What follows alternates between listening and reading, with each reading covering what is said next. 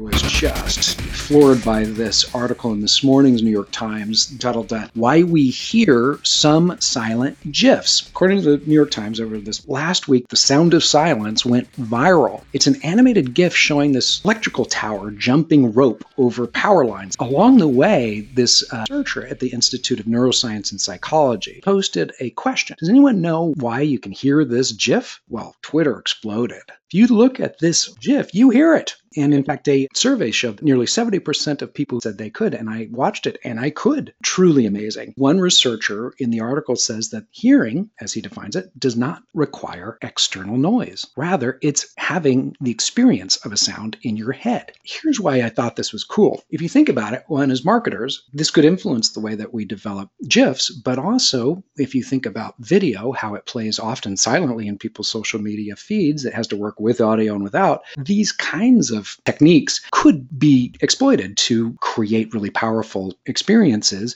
without the quote-unquote sound that pulls people in because they have that visually evoked auditory response. That was pretty cool. I remember when I was a kid, I don't remember which class it was, and the teacher said, your assignment for tonight is to go home and while you're eating your dinner, plug your nose. And so try your food with your nose plugged and try your food with your nose not plugged and tell me if you see a difference, right? Or to taste a difference.